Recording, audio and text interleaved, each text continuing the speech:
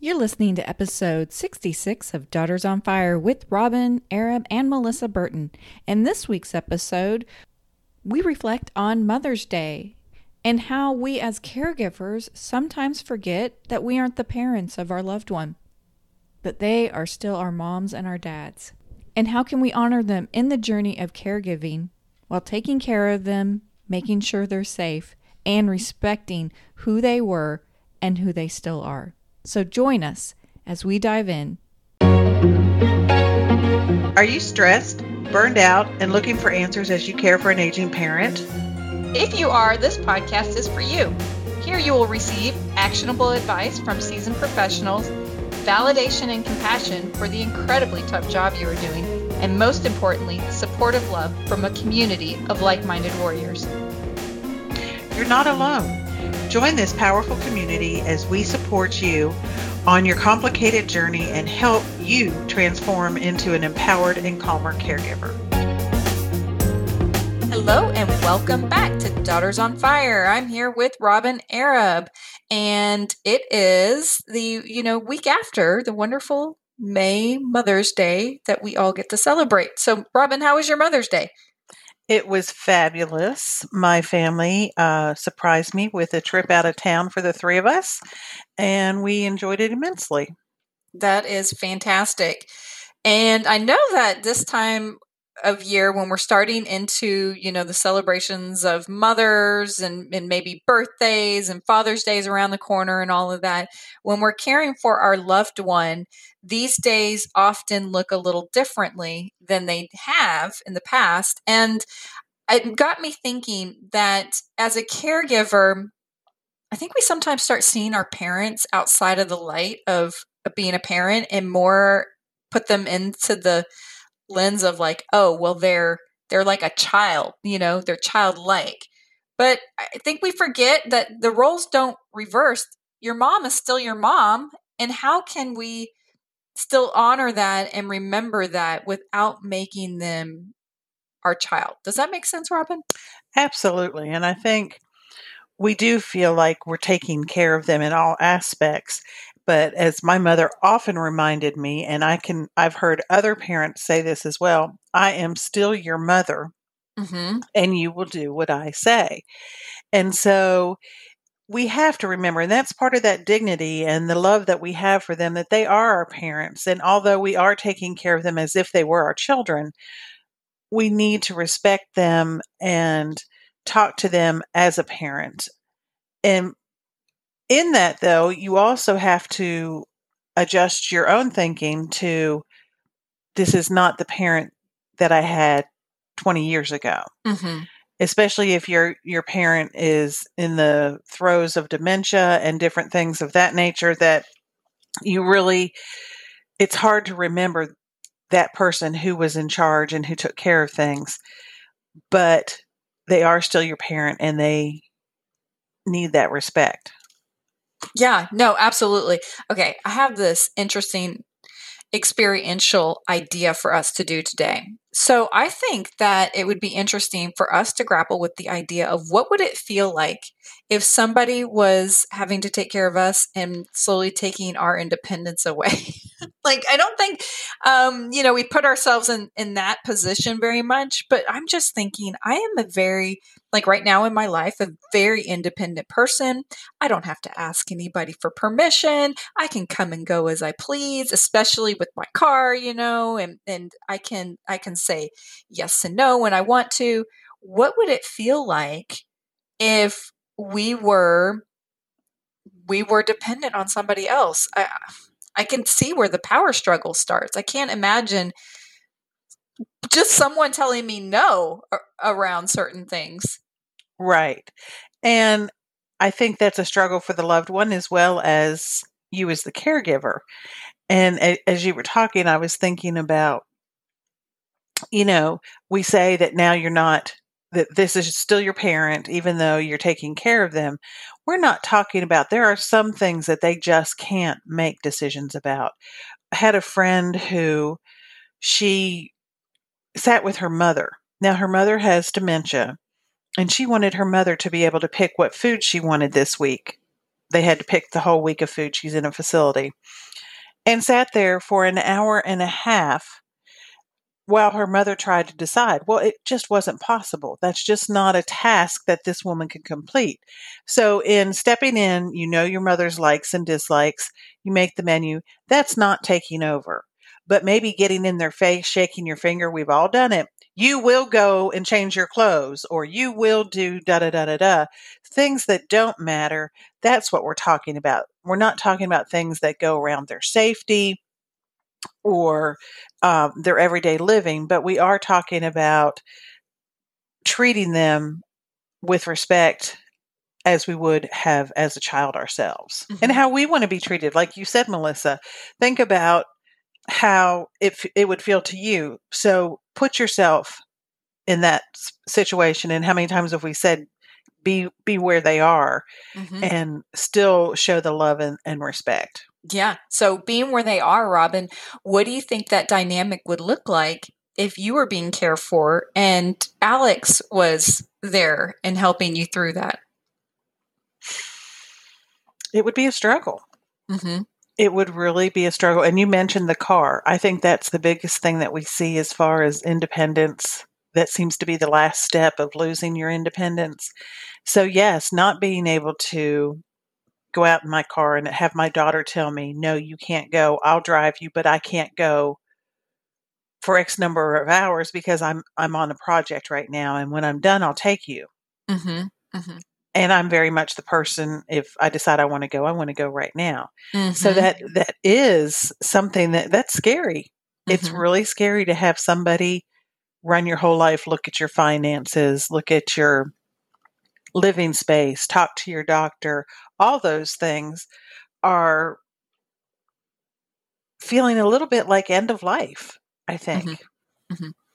Yeah, that weird space of end of life and childlike too, you know. Right.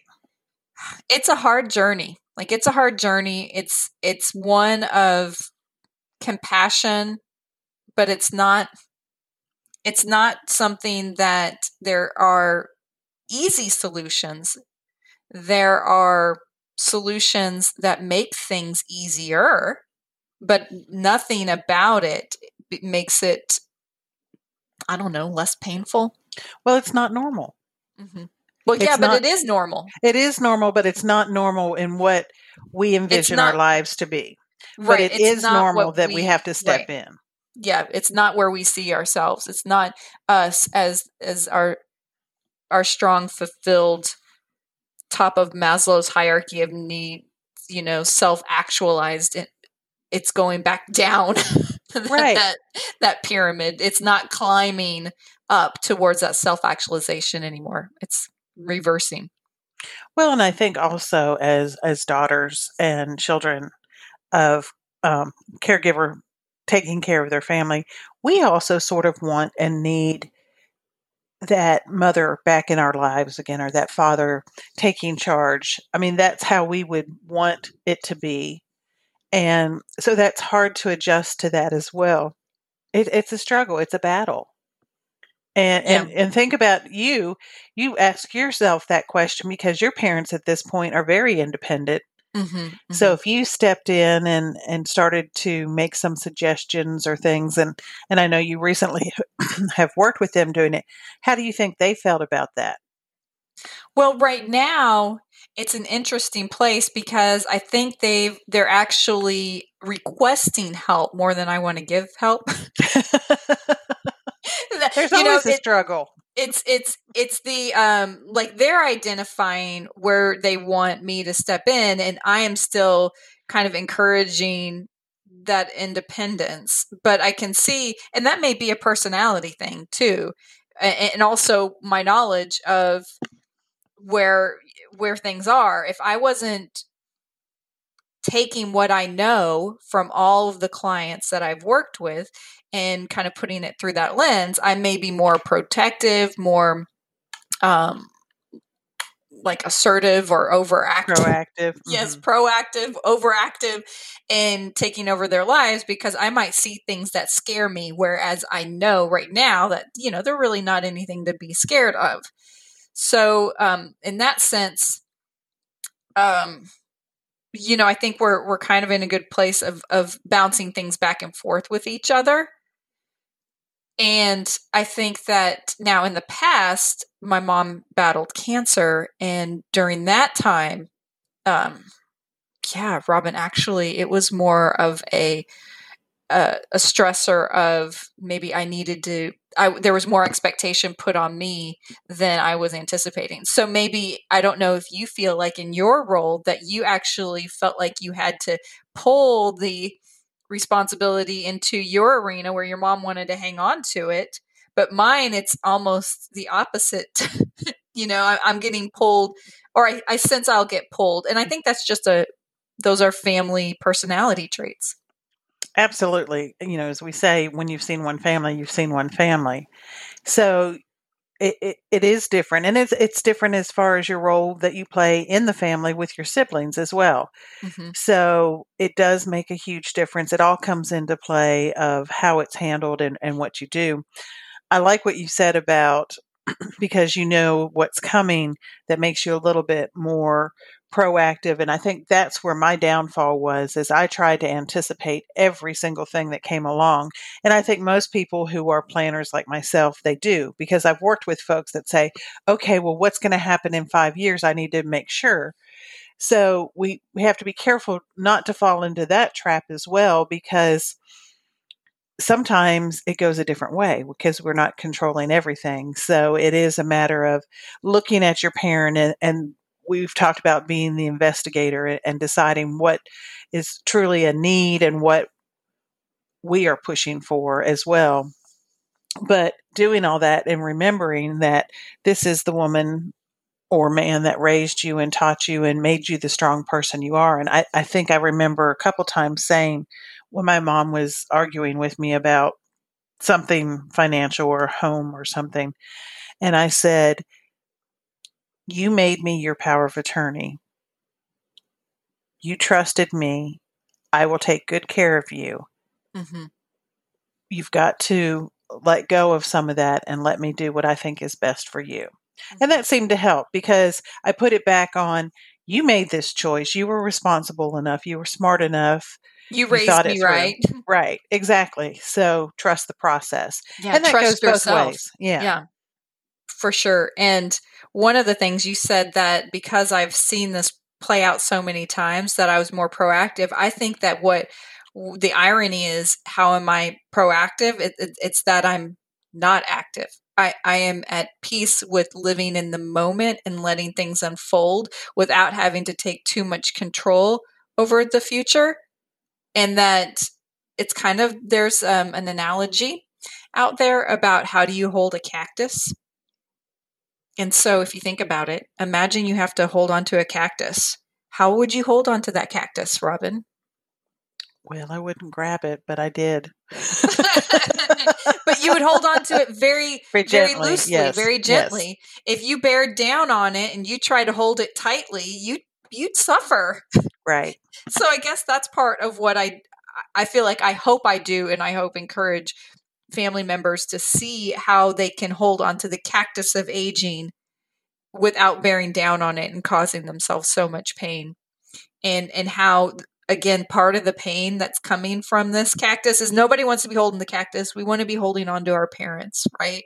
We want to still have the lives and the dynamic where they were these, and hopefully, every family's different, but in dynamics where they were these pillars of people in our lives that helped shaped us.